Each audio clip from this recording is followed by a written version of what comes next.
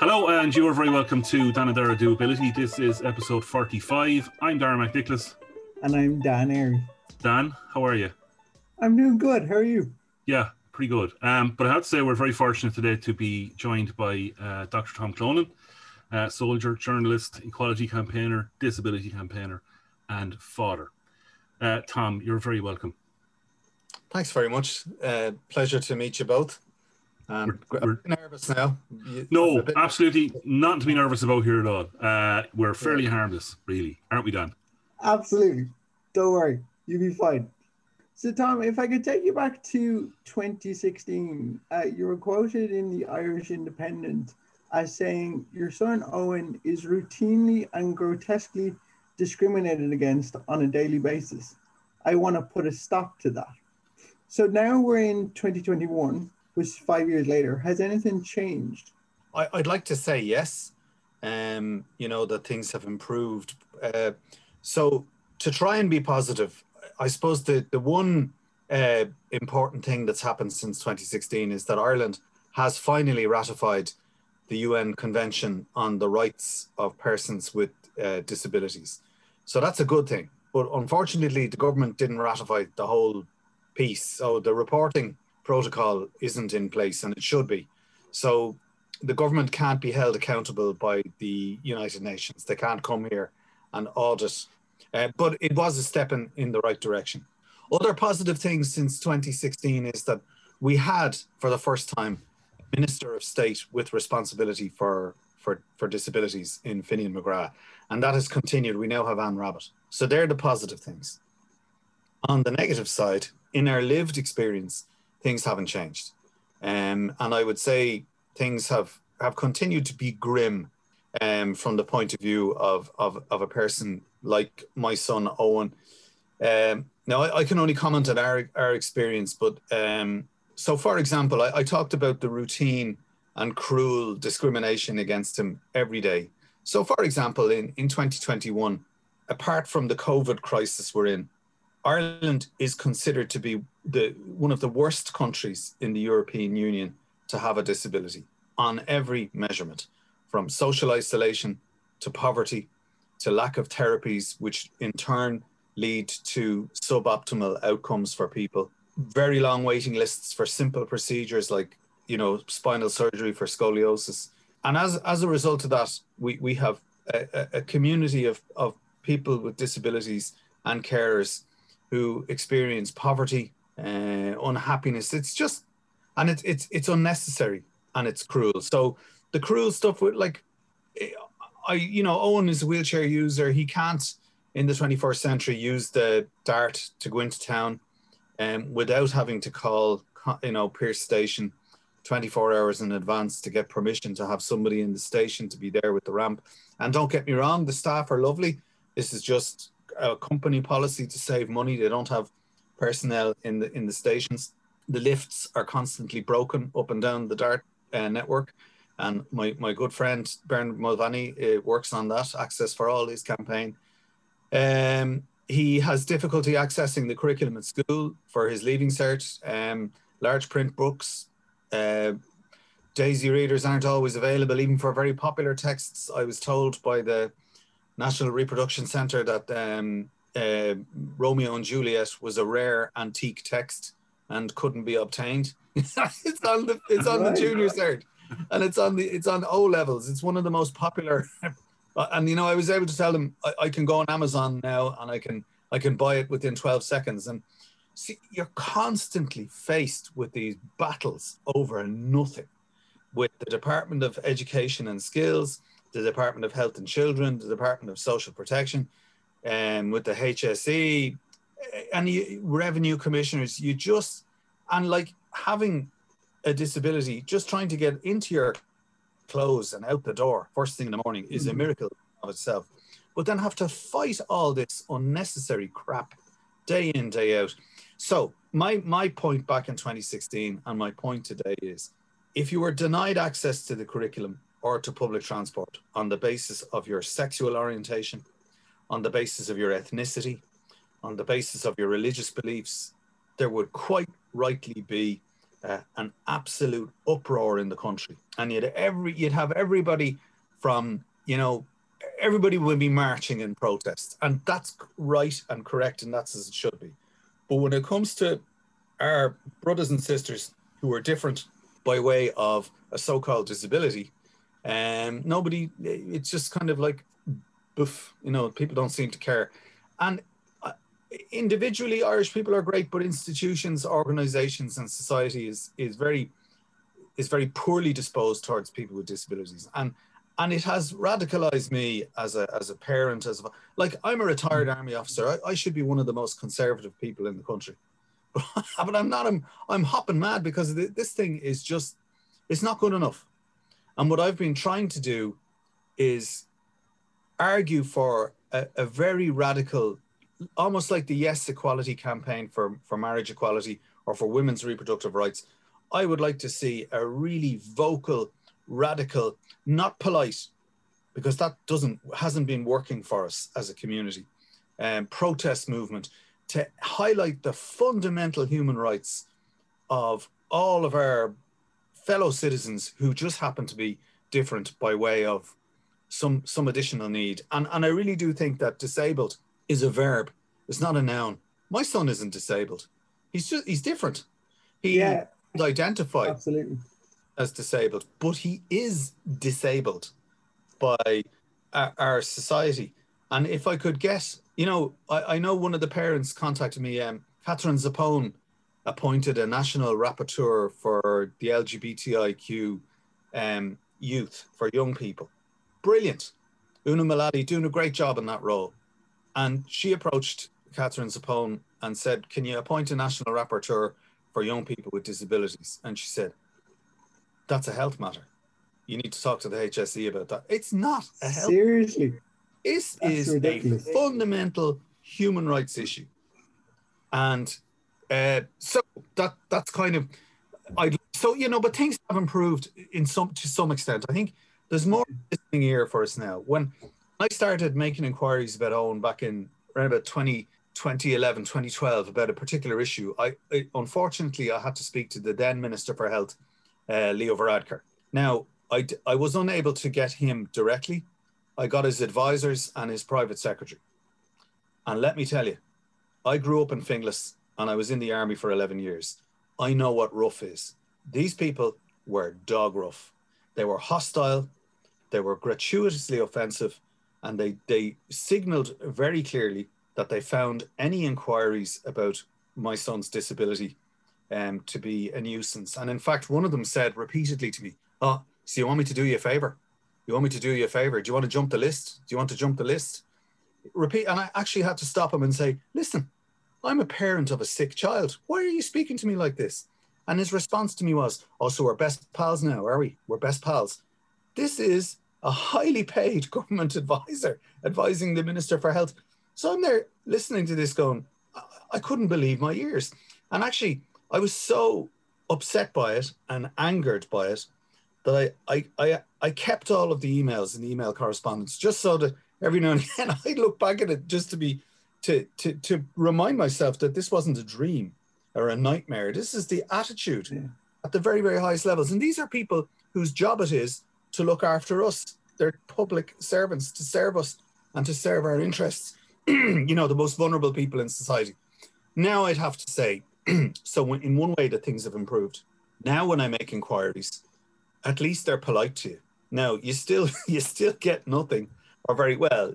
I wouldn't say you get nothing. You still get very little, or you get the runaround. But at least now in 2021, they've stopped being rude and they're now being a little more polite. There seems to be more of a kind of a growing understanding amongst politicians that in the same way you can't be overtly racist, or in the same way that you can't be overtly sexist, they're beginning to start to understand, we have to be kind of, politically correct around disability. And I'm cynical and all as I am about that. That is a positive move. It's a step in the right direction. But they need to put their money where their mouth is now, and not just talk the talk, but walk the walk.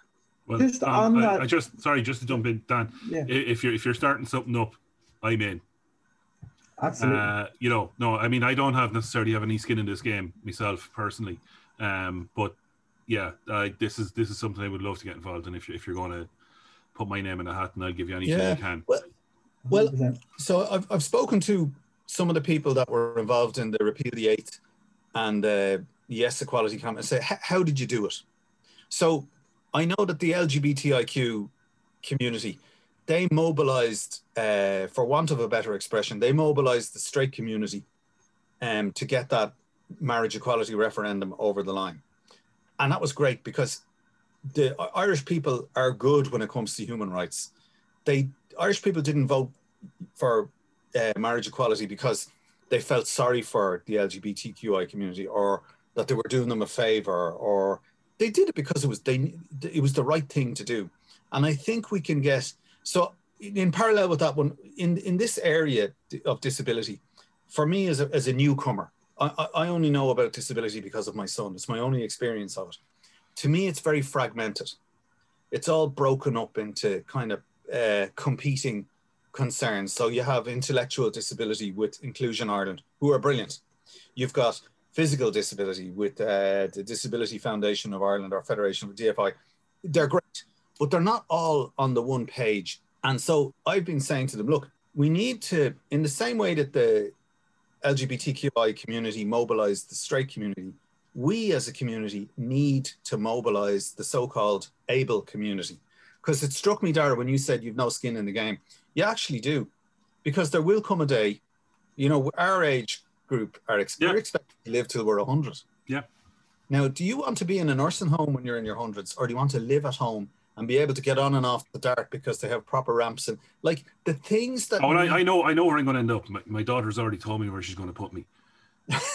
You know, and because I said, listen, you have to go off and work really hard and be able to afford a nursing home, because if you don't, I'm going to sit in your house and I'm gonna have a poo. I'm just going to sit in it for 2 hours, and then I'm going to tell you about it. And I'm hoping to do the same thing myself. I'm going to persecute Owen. He's looking after me. But I'm trying to get a radical movement, and I'm thinking, how do I do it now? So one idea I had that came to me out of left field was, I was very struck when Leo Varadkar as Taoiseach went to Northern Ireland and he marched in the Pride parade in Belfast. Now, I don't like Leo's politics because for me he's too conservative, he's too right wing. But I was so proud to be Irish that day, to see our Taoiseach march in a Pride parade. And I'm just wondering, is that something that we could do in Dublin? Make it as big as the St. Patrick's Day festival, to have a day where we celebrate difference amongst our disabled, you know, so-called disabled brothers and sisters, where we could celebrate all of our community in all of its amazing variety. People who are wheelchair users, people who are on the autism spectrum. If we all got out there and brought the city to a halt for a day every year and had a big celebration like the St. Patrick's Day festival, and if we could get Apple, who have all that money in an escrow account, which the Irish government are holding for them, get them to make Ireland the most so-called disability-friendly country in the world, so that we could go from being the worst country in Europe to having a disability to maybe being the best country in Europe to have a disability. Where there's a will, there's a way. Do you remember when the Pope came, they set up bus parking areas all along the Long Mile Road and around the Red Cow? That's, I mean, this would be a big national effort to celebrate, and we could make it happen. And I think it would just change the language and the vocabulary around disability, so that we would no longer be seen as people with medical issues who are at the end of a long waiting list, to actually seeing us as citizens with fundamental human rights. You know, to get everybody together in the one spot, yeah, that's going to be tough. I think there's because I did my thesis on the representation of disability in the media, and what I found was that there's two different models of disability. There's the social model and there's the medical model. And the medical model is kind of what you were mentioning there, Tom, which was, it's very much, these people have medical conditions and they need care and they need help and all that kind of thing. and it's very much, oh, poor you, aren't you great type thing, you know. And I think it's the importance of moving it towards the social model and kind of going, like you said, like people with disability are people, but like first and foremost, before anything else. And they're people with goals, they're people with aspirations, they're people who want to make a difference in the world. And I think it's interesting what you said earlier on, like the phrase I like to use is, I'm not disabled, I'm differently abled. Mm-hmm. That's the phrase that I like to use. I just don't like disabled in general. Like, there's people that say, you know, own your disability. I understand that, and that's part of the, but why does it have to be disability? Why does there have to be like a negative connotation towards it? You know what I mean? Mm-hmm. And I just thought it was interesting that, because you were saying earlier on about the kind of combative almost nature of politicians when you've spoken to them about this. And I noticed you tweeted this week saying, I'm listening to my son in his room floundering in virtual classes, and saying, despite valiant efforts of wonderful teachers, I do not blame Norma Foley or Josepha Madigan for the crisis, nor do I blame the unions. I blame the COVID-19 virus. Now, with that being said, if we look at Northern Ireland and say that schools for people with additional needs are open, surely people in positions of power like this have the ability to do that down here. So surely, okay, the full level of blame isn't with them, but there is. I just wanted to get your thoughts on that. Yeah. Well, I suppose I was trying to shame them, you know, because you know, look, when we had a banking crisis, the government within 24 hours was able to bail those people out with our money, to the tune of whatever it was, 64 billion. They were able to do that pretty much overnight because the political will existed. And really what I was trying to say to the unions and to Norma Foley and to Josepha Madigan is, would you ever put your heads together and open up the facilities? Because quite rightly, as you say, they're open in Northern Ireland. And in fact, it's like I was saying earlier, Ireland being the worst place in Europe to have a disability. We're outliers. We're the only country in the developed world that has closed down its services and supports for people with disabilities and special needs because of COVID. They haven't done that in other countries because they recognize that they're a vulnerable group who need to be supported. But in Ireland, again, because of the charity model and because of the, well, poor you and aren't you great, they've put the pressure back onto carers and people in our community, people with disabilities. And again, as is always the case, we find ourselves paddy last, bottom of the queue. But at least there's a national conversation. And, you know, I'm delighted to see somebody like Adam Harris using his public profile as Simon Harris's brother. And his, you know, he gets traction. He's in there. He's saying what needs to be said. You know, we just need more and more of this, because I know that organizations like Disability Foundation Ireland and Inclusion Ireland, they have to work very carefully with politicians. You know, they have to negotiate over the years for small little improvements. They can't upset their hands are tied behind their back because they're negotiating with the people who provide their funding. Whereas somebody like me, who doesn't owe them anything, I can get out there and shout and roar and just make it less acceptable. Like I would hope that today a private secretary to a Minister for Health wouldn't speak to a parent or a carer like me, or to somebody like you, Daniel, or to you, you know, that they wouldn't feel that they could speak to you like that because you are, you know, like somebody who was sent to a mother and baby home, you know, a charity case, someone who's less, someone who doesn't have the same human rights or the same status as a different type of citizen. And I have to say, one of the other positive things that happened this year was in 2020, despite COVID and everything, Owen turned 18 and he was able to vote for the first time in the general election. And he did not, he voted for the people he felt cared about him and his concerns. And, you know, that was a great moment for him to get in and exercise his civic rights. So, you know, that's kind of what I'm hoping to do. And I hear what you're saying, Dara, about how difficult it might be to have something like a St. Patrick's Day festival where we celebrate our difference. But it was just an idea. And like when you said at the outset, just tell me what it is and I'm in. You know, we will eventually. We'll use the opportunity of lockdown to think about this. But if anybody out there, you know, has an idea around something which we can mobilize, then, you know, I'd love to hear from them and see if it's something we can get working on. Because we need to change things. We have to go from being the worst place to being, and I think we could easily be the best place in the world to have a disability. Why not? Absolutely. Absolutely. Well, I think you're right though, Tom. Come on, let's go. We're right behind you here. You know, yeah, we'll follow you into battle. But it's just I don't want the parade. It's about having a vision. Yeah, but I don't want the parade. No parades, please.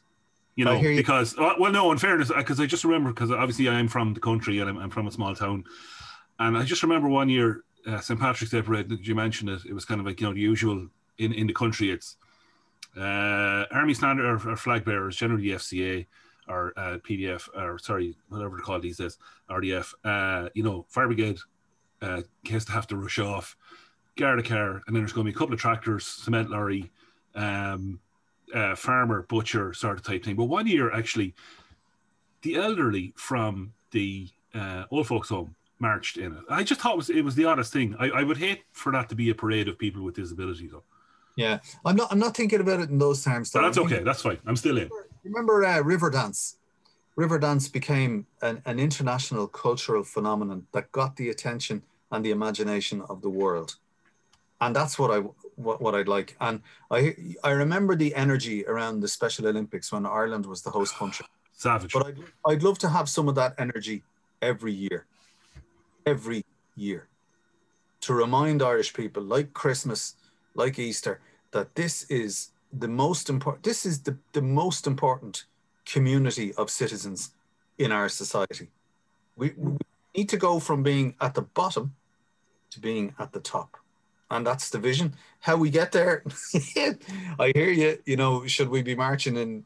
Yeah, maybe you're right. But it's just, I've been in this space now for the last 16 years, and I just don't know why Irish people can do the right thing as they should on the grounds of ethnicity, for our brothers and sisters in the traveling community, for Muslims, for all of those things, sexual orientation. People get it and they understand it and they get behind, mobilize the rights.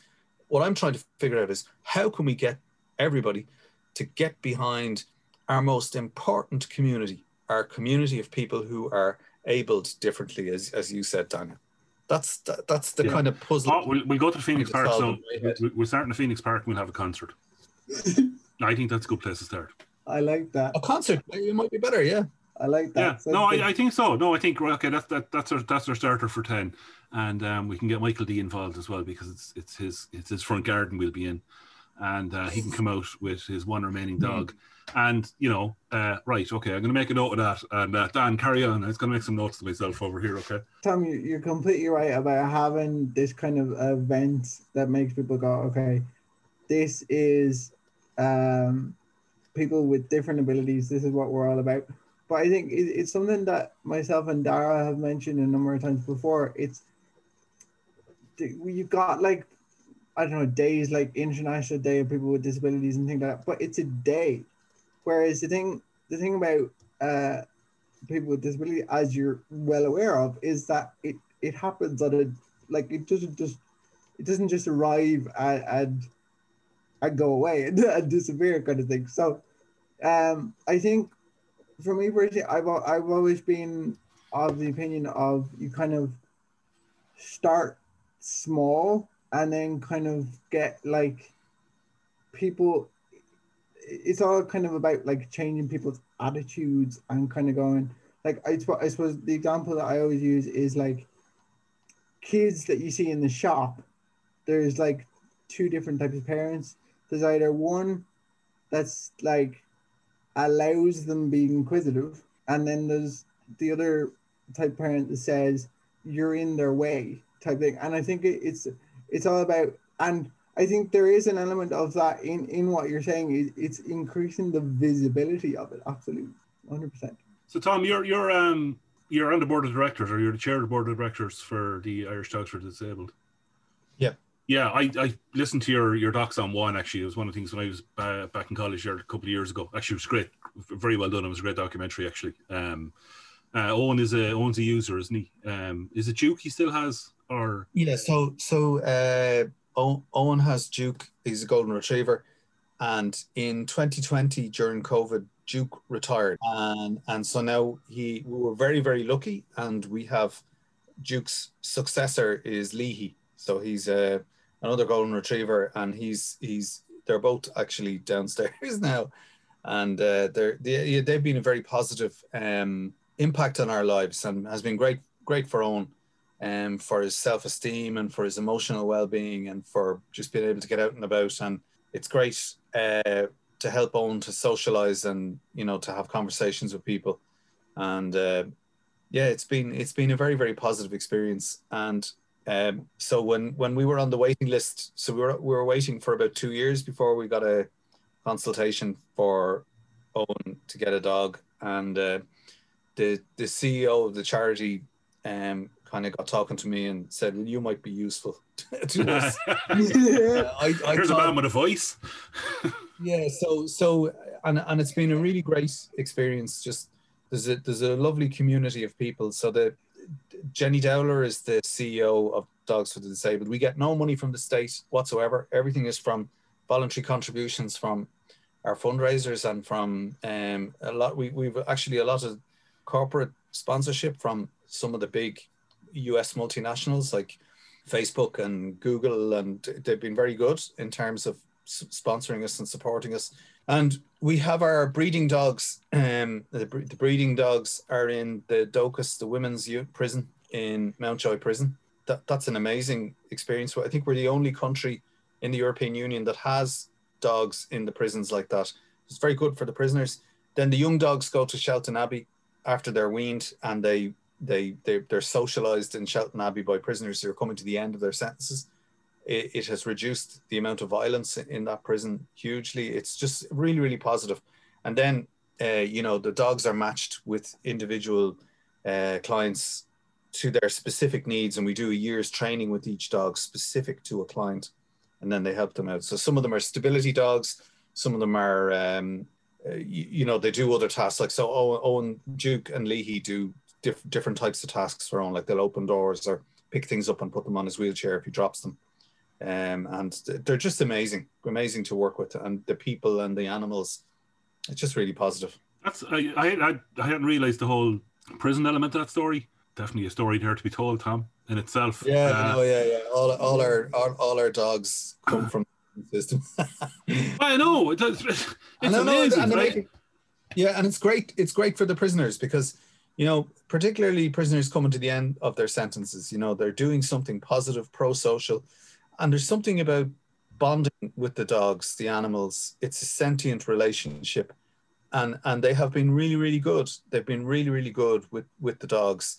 And I'm hoping it has been good for them, that they've gotten something out of it as well. But the governor of Shelton Abbey tells us that it is very, very good for the mental health, the well-being and the development of prisoners. And it's very good for their rehabilitation and to help prepare them to go back into society and play a role as constructive, participative citizens. That's the story, Tom, that needs to be told. It's a great initiative, and the prison service have been great, been very supportive of us. Like I said to you earlier, like Irish people are great individually. It's just our institutions, our government departments need to kind of just take on board that spirit of supporting people with disabilities, vulnerable citizens. You know, don't make it a battle. Like I said to you, every week I'm in a fight, and I'm sure it's the same with you, Daniel. Yeah. You fight about something, you know, you discover that your travel card has been revoked, or you get a letter saying that your medical card has been revoked. You're like, what?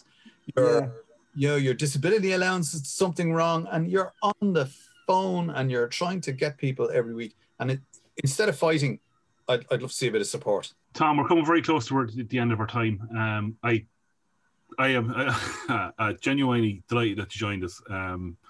It's been very insightful. I think you've got something there with getting everybody together. I think 100%. You know, I'm going to be in touch with you at some stage in the future. I know to get involved in this and certainly help you out. I know Dan will too. Yeah. I was going to pitch an idea to you, but I don't think we have time. I'm going to get it in really, really quickly. It's a game show. It's called I'm More Important Than You.